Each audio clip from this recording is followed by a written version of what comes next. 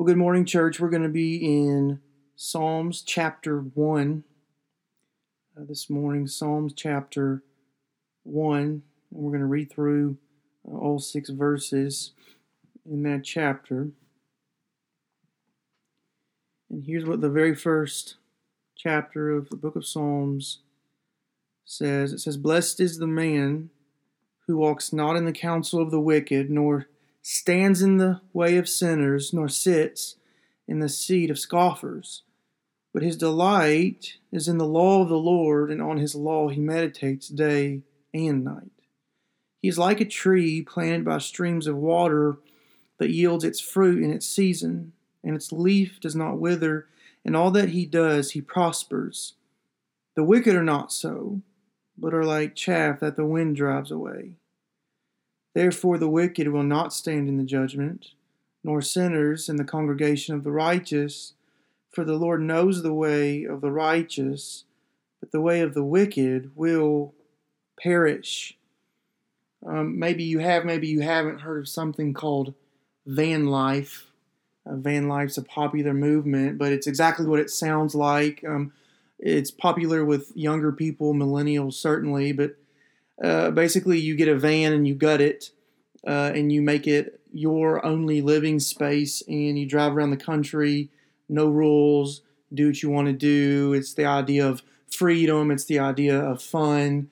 And Instagram has really popularized van life. A lot of people have video blogs, vlogs, if you will, where they constantly are updating their life as someone who lives in a van, and it's very idyllic and it's very romantic. It seems, if you followed a vlogger who does van life. But it's very interesting. Someone who has lived the van life for a long time made a video recently, and I was watching through it, and really what she was doing in the video is saying Instagram isn't fair, and people who do van life aren't fair because what they only capture are these beautiful, idyllic moments, which are very few. And so you get this beautiful picture of being at some exotic beach or perhaps being on a mountaintop, and it seems so wonderful. But what they don't show, she says, is all the inconveniences of van life. Like the fact that most people can't afford a $60,000 van. They can afford maybe a cheap $10,000 van, and in those kind of vans, you can't stand up all the way in your own living space. And these kind of vans don't have full-size stoves or even small stoves. So if you want to cook, you have to go outside, and it's raining, so now you've got to cook in the rain. And in the wintertime, you can't leave your van running 24 hours a day, so you freeze in your van unless you have a special heating unit. And the same is true in the summertime. In the heat, you can't leave your air conditioner running 24 hours a day, so you're either really hot or really cold in the extreme times. There is something called travel burnout, so where eventually you just get kind of burned out doing it. All that to say, pictures and videos of what van life would be, they're very deceiving. It gives this idyllic life, but it's not what it really is. And I think that many people, and surely it's not living in a van for a lot of people, but a lot of people have in their mind what they think is the ideal blessed life, what the best, most favored life would look like if they could have that life. But the psalmist here, the very beginning here, he turns our low, dull thinking on its head.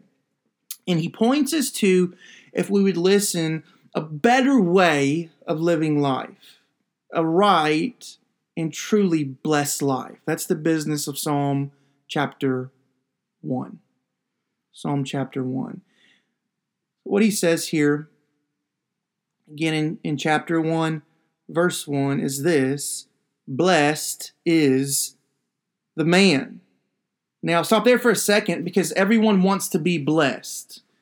To be what it means fortunate, to be favored, to be happy.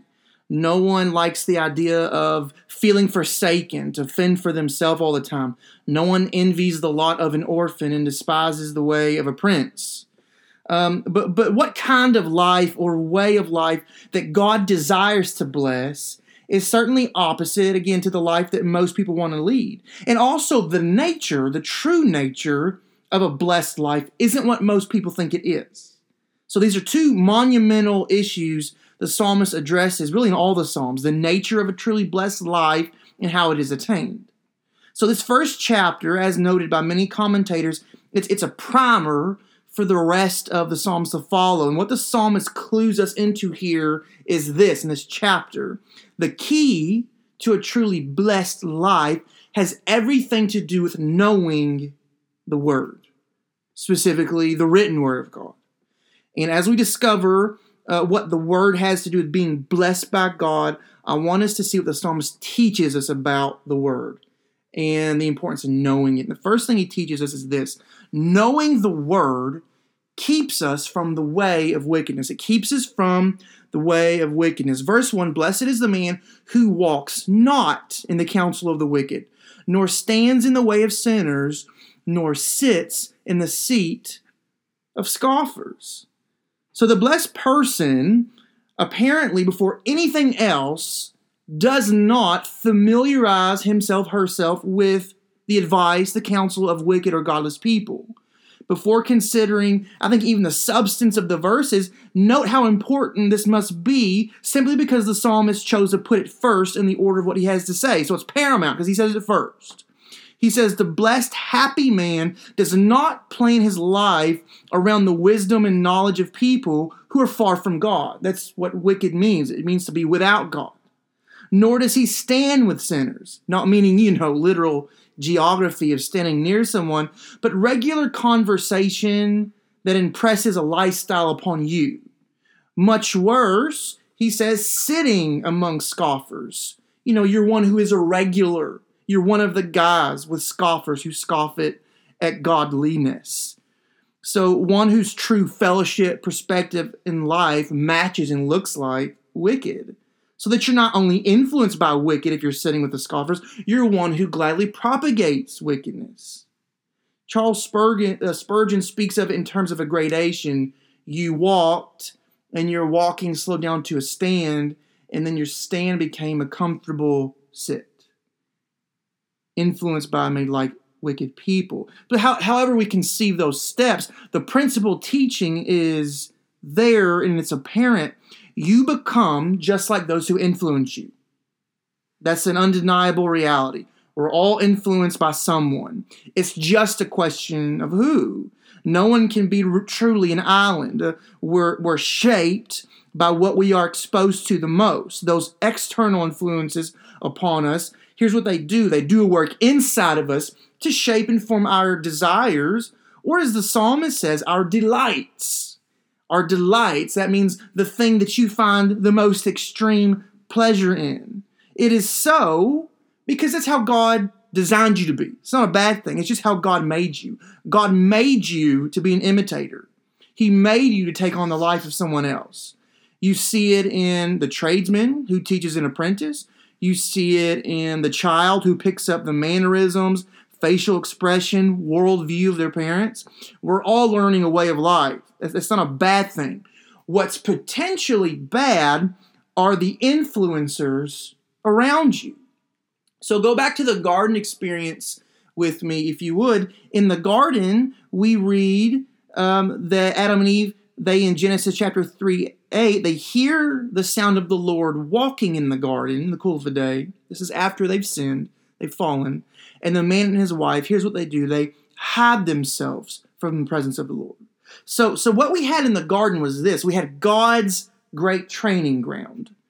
Adam and Eve, holy but not finished products. They were being taught or influenced by God, if you will.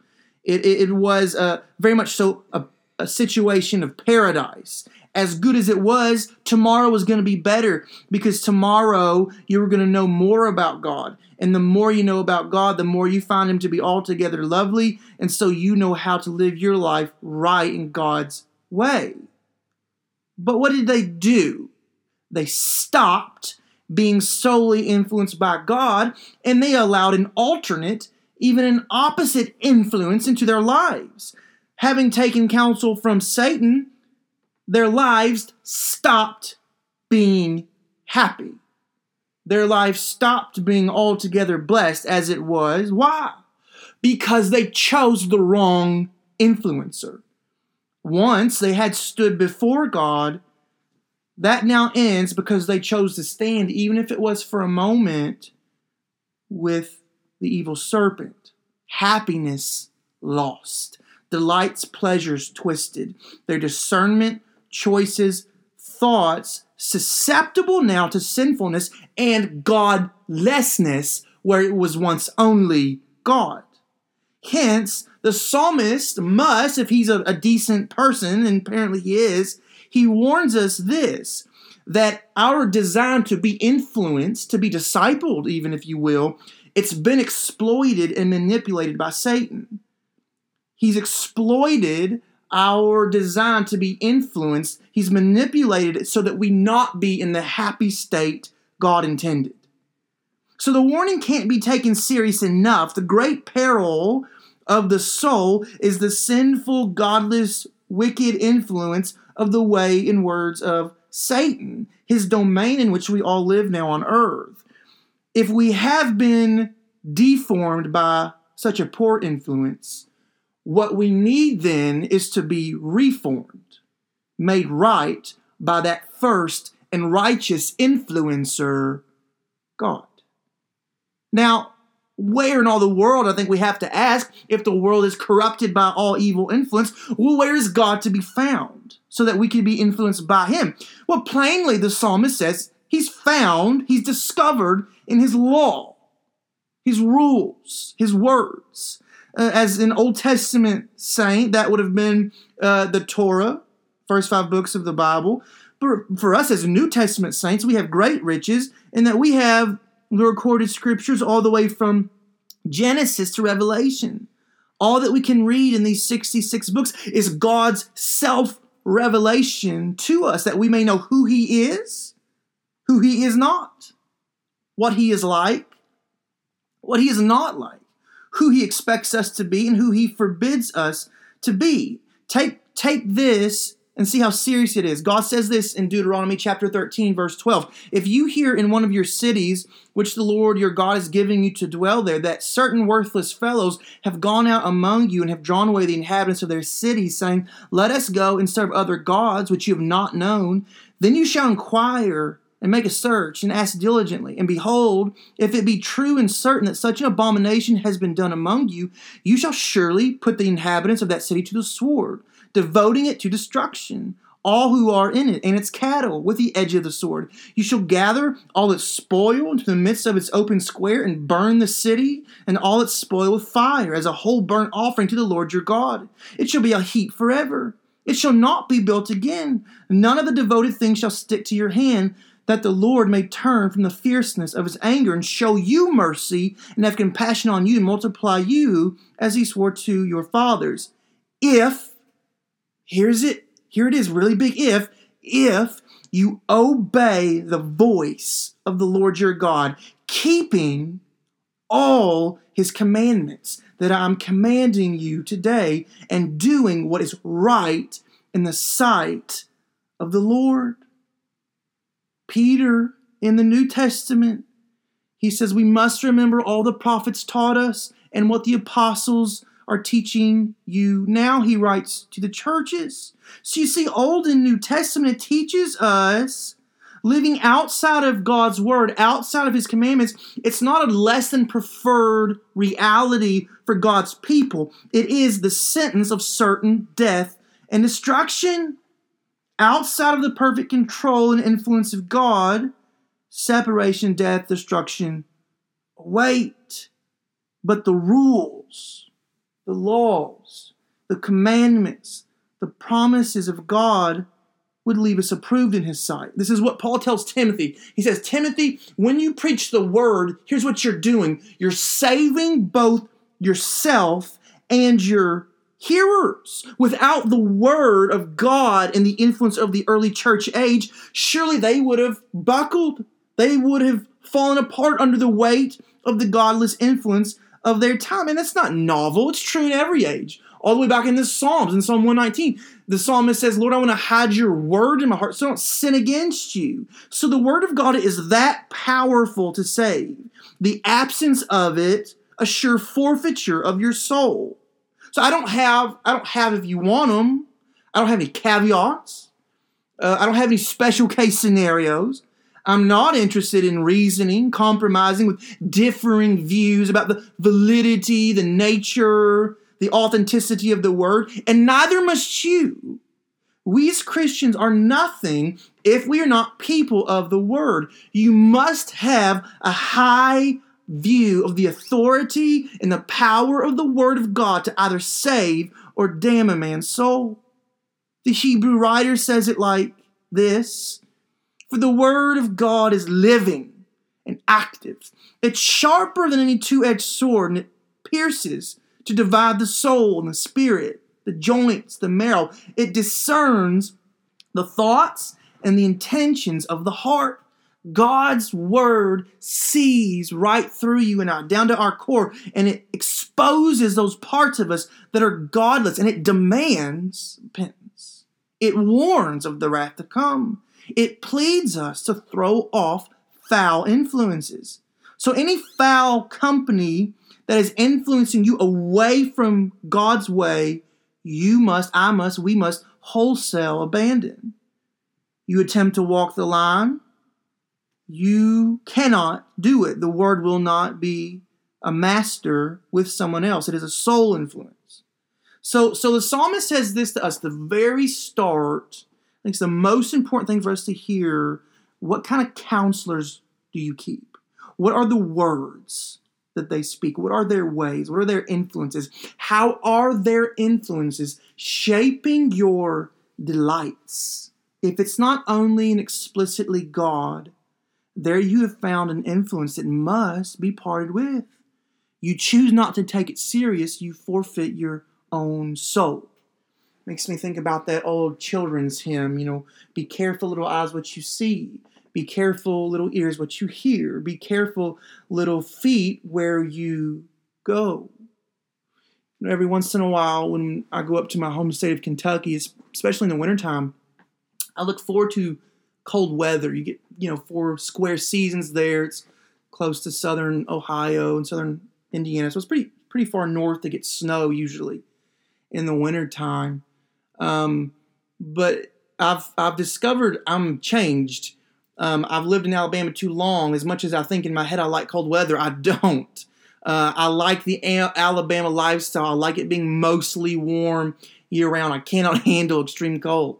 The same thing's true about accents. There's been times that, we've gone back to Kentucky and people say they notice more of an accent and a twang, in our voices than before. I don't notice it, but that's how influences work. The person who is being most influenced doesn't recognize the change.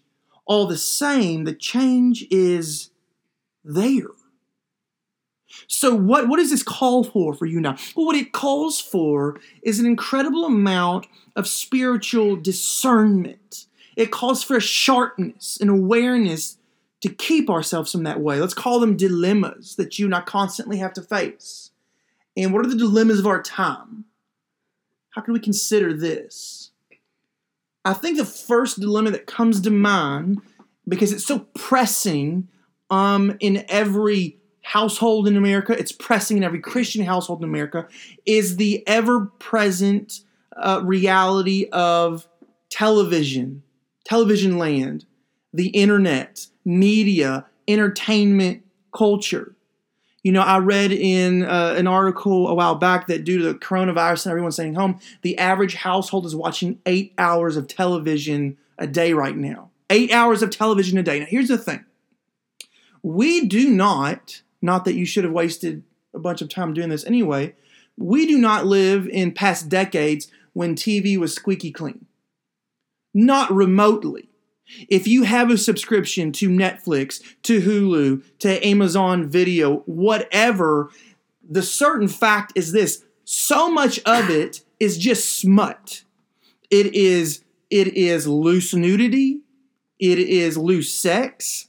It is very foul language. It is crude, dirty joking. It follows the lives and lifestyles of people who worship themselves. It is banality, meaning just meaningless and just silliness. that amounts to nothing in life, that has no great value and meaning. When you choose to, over a period of time, entertain yourself by watching people who aren't your husband or wife undress themselves, when you over and over again listen to foul language, when you constantly listen to crude jokes, when you constantly watch people that obsess over themselves and over just the idolatry of our times and materialism, you cannot possibly be surprised when you find yourself in sin struggles that look just like those things you were entertained by. Why?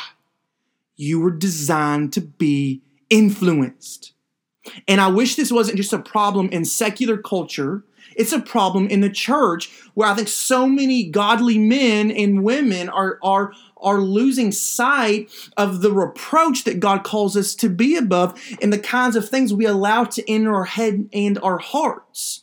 And I wish I was with you in person, because I would like to look every man in the eye and say, you are flat wrong if you have no problem watching graphic nudity, certainly sitting there with your wife in the room. It's disgusting and it's wrong and it dishonors the Lord. What did you do except give the enemy ammunition to use against you in the future? That moment when you're alone in bed and an image pops in your mind that shouldn't be there, something you never should have seen. Do you guard your soul from the wicked way, friend? So internet, television, entertainment, media, it's something that we as a church, we've got to get a handle on and say, just because it's available, just because it's there, just because it's popular, in no way means I need to be digesting it like everyone who is not following Jesus. So constantly keeping your eye on those cultural norms. Second dilemma I would say to you is this, and that would just be the friendships you keep. Now, in no way would I advocate that you should stay away from people who don't profess faith in Christ. That's absolutely ridiculous.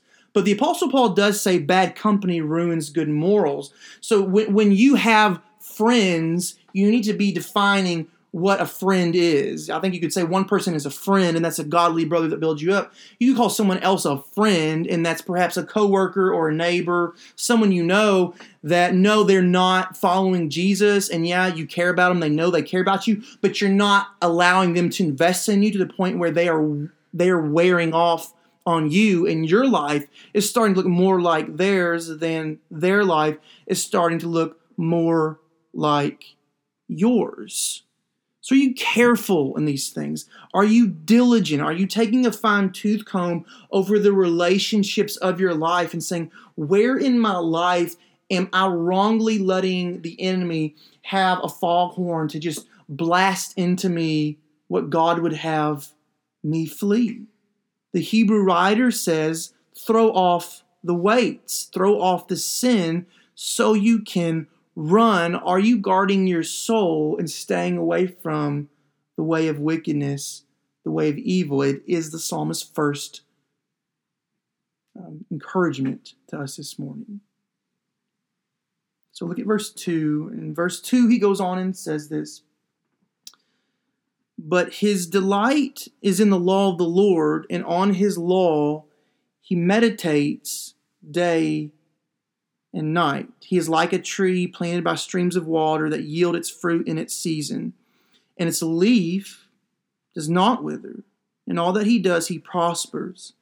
The wicked are not so, but are like chaff that the wind drives away. So he makes a contrast, and the contrast is between the wicked man and the happy man in his delights. We saw the wicked man, but now he says the blessed man, he delights in God's law. It's his extreme pleasure to meditate or think deeply about it. And when we talk about this meditation day and night, it means nothing less than a life's obsession to the point of saturation. God is not happy when you and I just aren't doing wrong. Like if we could stay in this neutral state. That's not at all what he's calling us to. He's calling us to actively pursue godliness in the Word. Charles Spurgeon, again, he rightly instructs on this. Perhaps some of you can claim a sort of negative purity because you do not walk in the way of ungodly. the way of the ungodly. But let me ask you, is your delight in the law of God? Do you study God's word? Do you make it the man of your right hand, your best companion and hourly guide? If not, this blessing belongeth not to you. So understand, there is for the one who is under the influence of God truly an accompanying love for his influences, to the disdain and growing contempt for all that elicits disgust in God. We love what God loves, we hate what God hates. So there's a real question for your soul. What in life is your true obsession? What's your greatest delight? Or are we lukewarm? And what does God say about those people who are lukewarm, neither hot nor cold? Well, he spits them out of his mouth. Forced marriage has no real love. So also forced religion has no real change. You can't fool God. You can't fake it with God. And so again, that doesn't mean, there's aren't times when you and I fall into, lulls and lethargy spiritually, but we need to repent of those and get back to the business of giving God our deep and full attention in his word. That should be the desired habit of our lives if we truly love him. Loving him means loving his commandments, his way. And so our love is genuine in its outward habitual pursuit of God in and through his word. Jesus says it plainly in John chapter 14. He says, if you love me, what? You obey me. It's that simple. But the psalmist pushes this meditation, this ongoing obsession with God's word, and he gives sort of this metaphor about a tree. And we're getting closer to the nature of truly being blessed here. The psalmist illumines the blessed, favored one, this one who obsesses to discover who God is in his word. He's not just like a healthy tree. He's a healthy tree that's planted near flowing water so that it never lacks anything, regardless of the season. The tree is in perfect supply at all times. The water ever flowing, it grows the tree up and it grows the tree out to health, to maturity, and usefulness in bearing fruit. But what is the fruit bearing? Or what is the blessed state really? What does it mean to constantly have that supply of the water, or the word here? Has it to do with material gain in the world? Success in business affairs? Is that a blessed state really? Well, those aren't bad things. They're not innately bad things, but they're not at the heart of true fruitfulness in life. God would have us, because his word instructs us to look forward to a day when all of God's people have provision. There is no hunger, there is no poverty. Those things are forever vanquished in a new heaven and a new earth. But that's not really the blessedness that the psalmist is getting at here. And Jesus answers the mystery for us plainly in Matthew 5. Certainly if you were with us when we walked through the Beatitudes, which Beatitude just means blessed, the blessed life. And what does Jesus describe the blessed life as? Well, he describes it as a godly life. He describes it as the life of heaven, a citizen of heaven. It's a life that's rooted so deep in God's revealed word that you are beginning to think like, talk like, act like, desire like, and for Jesus, God's Son. You ever become more like Jesus, and you like Jesus and love Jesus all the more. So the water of the word is poured out upon your soul by God's Spirit, and it makes us all the more happy, and it makes us all the more blessed and satisfied as we know and become like Jesus in the power of the Spirit. So the happiness that you and I should have in life, the blessedness that you and I experience now, it's a taste of what's to come. The more we're in the Word, I get a clearer picture of who this God is that was lost in the garden. I see a little bit more of who he is, and the Spirit turns my soul a little more in sanctification towards him. And that water is my source, and that source is God. He grows me up into godliness to my content and delight. And so we are doing that thing the psalmist encourages everyone to do in Psalm 34. Taste, see that the Lord is good. The psalmist calls us to taste and see, but he calls us onward to feast on Christ, to feast on God in the Word. But I want you to see also the health of the tree isn't for its own sake alone. It's also for the sake of others. A deep fixation, a deep meditation on material possessions, on yourself, on your desires, your own lust, your own wants, doesn't help anyone. It doesn't really even help you, but it doesn't help anyone else. It hurts them. You're showing them a false life. So everyone produces some kind of fruit with their life, which is to say no one's neutral. Just as you are always being influenced, you certainly are always influencing someone else in one direction or another. Being a Christian, though, means this. It means bearing fruit for the Lord. It means being useful for God's kingdom, to God's kingdom. So a truly blessed man knows the way, the life of righteousness. It's not just for his own enjoyment and pleasure. It is, but as he enjoys it, as he takes pleasure in it, what does he do? But he offers it out for the sake of others, that others may have an obsession with godliness, that they would forsake their godlessness and taste the flavor of Christ in your life. You taste, and then you offer the taste. But you cannot give what you don't have. So what do? I've got to constantly remain by that water stream. I've got to constantly be drinking it in. I constantly need my roots to fill me up with God. I constantly need to be saturated in the Word. I need to be an approved workman who's not ashamed, Paul says. Ready, willing to sacrifice the lesser pursuits of life for that greater one. That greater one of being satisfied and showing others the great satisfaction of the simplicity of just godliness in Christ Jesus. But see the last thing he says there in verse 4. He says, the wicked, though, as good as all that is that we just read, the wicked, he says, are not so. He says the wicked are like chaff. Now, you and I aren't farmers. We don't live in an agrarian society. But chaff is like husk, on like corn or wheat. In the summertime, I love to get corn and put it on the grill. But you got to be careful because that husk, once you start grilling it, it catches flame quick. It's dry. It's really not good for anything. So for a farmer in the psalmist's time, what he would have done is take a pitchfork and he would have thrown the wheat up in the air, and that would have separated the wheat from the chaff, and that wheat would remain, and that chaff would be blown away, and the chaff that remained would be gathered up, and it would be burned. It wasn't useful. Chaff's not valuable. So understand, the wicked man, just like the blessed man, he spends his whole life being filled up.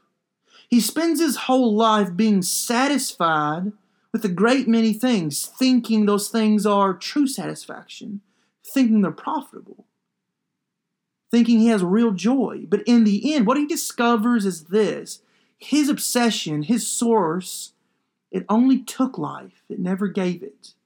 It left him entirely malnourished. When anything but God is our true source of nourishment, our souls will die. Our souls will be as dry and worthless as the chaff, ready to be consumed by the fire. Are you, as you resist the wicked way, are you, by the power of the Word, remaining in the right way?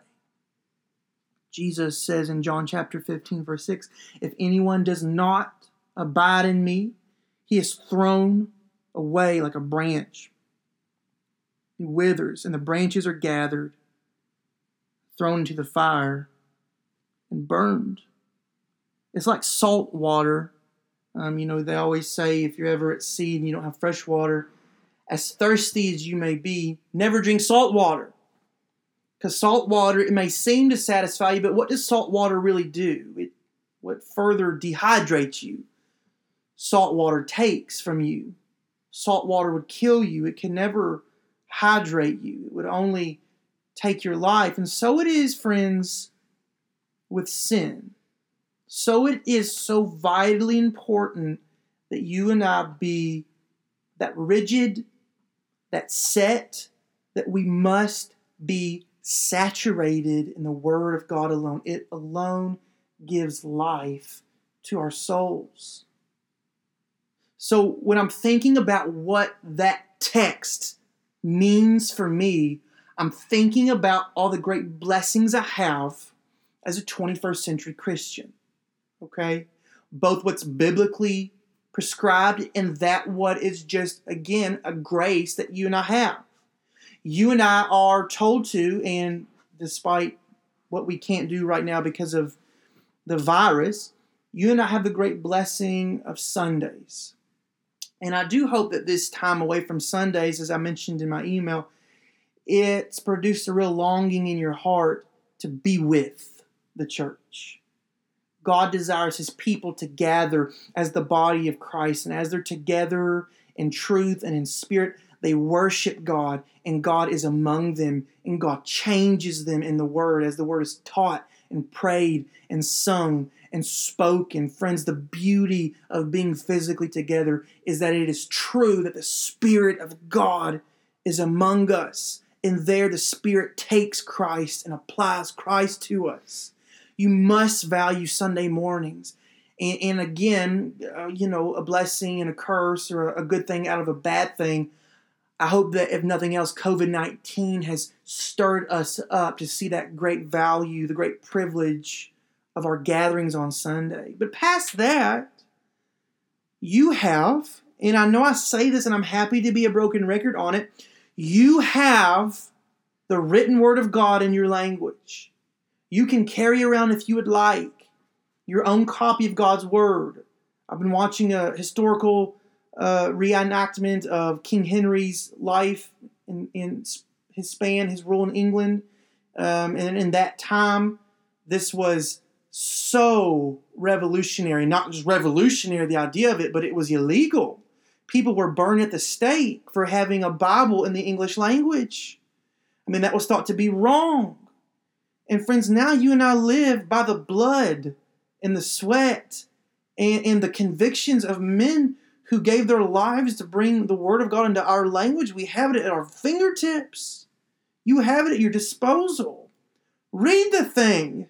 Love the thing. Spend your life knowing the thing. God's Spirit desires to teach you through it. You have community.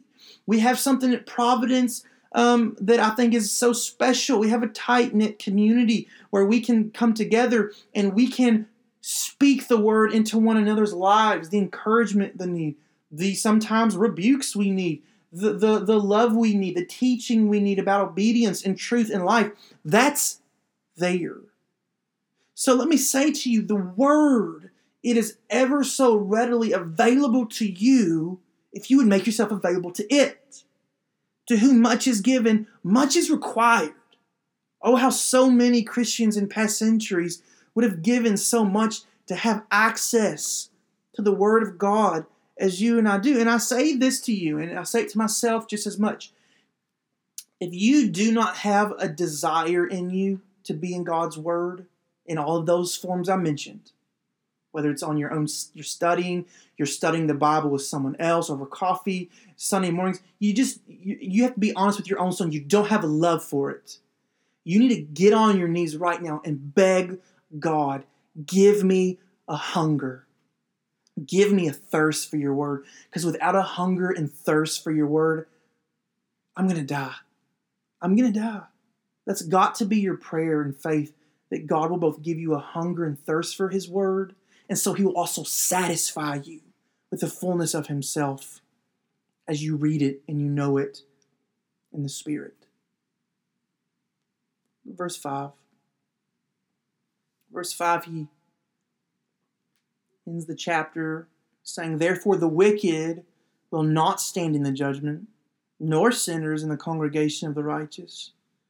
For the Lord knows the way of the righteous, but the way of the wicked will perish." I've heard it said before, whenever you see a therefore in Scripture, you've got to ask the question, what's it there for? So the psalmist He gives the final results of the way of wickedness and the way of righteousness.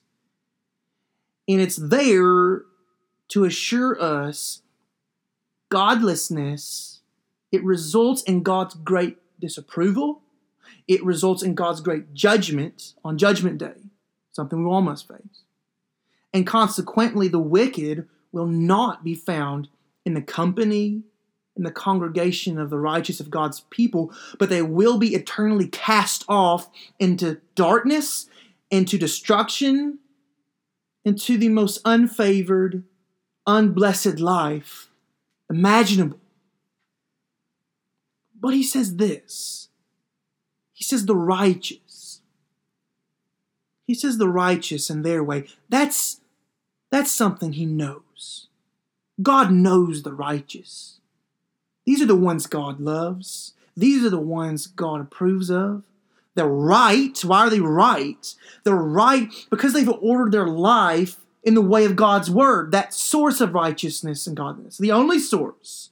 So it's true, friends, that the blessed life is the life that's known by God. It's the life over which he smiles and cares for and loves. He knows the lives that are righteous. And it doesn't mean he knows about them. It means that he approves of them. It means that he sees in the righteous life his own life, the life of his son, Jesus. Have you known God? Have you received the blessed life? Because here's what I want you to understand. God is not trying to keep it from you. God wants you to be blessed. God wants you to be known by him because he deeply desires you to know him. Deuteronomy chapter 4 says, if you seek God, you will find him. God will not remain hidden. So much so that God did what? He sent his son Jesus, the living word. Jesus, who is the full embodiment and manifestation of everything that is God. Jesus came and Jesus preached that mighty, powerful gospel message to us that if we would repent of the way of wickedness and we would believe and trust in the only way of righteousness that is Christ himself and receive his sacrifice, we would be made clean of our way of wickedness and God would see the righteous way of Christ upon us, and so then God would know us deeply. God would love us. God would care for us. God would desire then and only then to eternally bless us. Imagine that thing. The God who has always been in eternity past, who is majestic and beautiful and powerful and good, he deeply desires to know you and love you and call you his own. He calls you out of darkness, out of worthlessness. He calls you to perfection and to blessedness in the riches of his Son, Jesus. Christ is that living way. Have you trusted in, have you believed Jesus? Have you believed his work? As Jesus tells us this in John chapter 10, he says, I'm the good shepherd. I know my sheep, and my sheep know me. Do you desire to know God? Let me say he desires to know you. And he knows us when we obey his word, repent, turn from our sins, and find the blessed life of holiness and righteousness and forgiveness and love in Jesus Christ alone. Do you desire to know him? He desires to know you. 1 Timothy chapter 2, verse 19. Paul says, the Lord knows those who are his, and let everyone who names the name of the Lord depart from iniquity. And so there it is simply. Depart the way of wickedness and come to the way of righteousness in Christ and be known and be blessed. That's the good news of the gospel. That's the good news of the Psalms, that we're taught to worship. We're taught to live all of our life in a way that honors and pleases God, to his glory and to our joy. God bless you.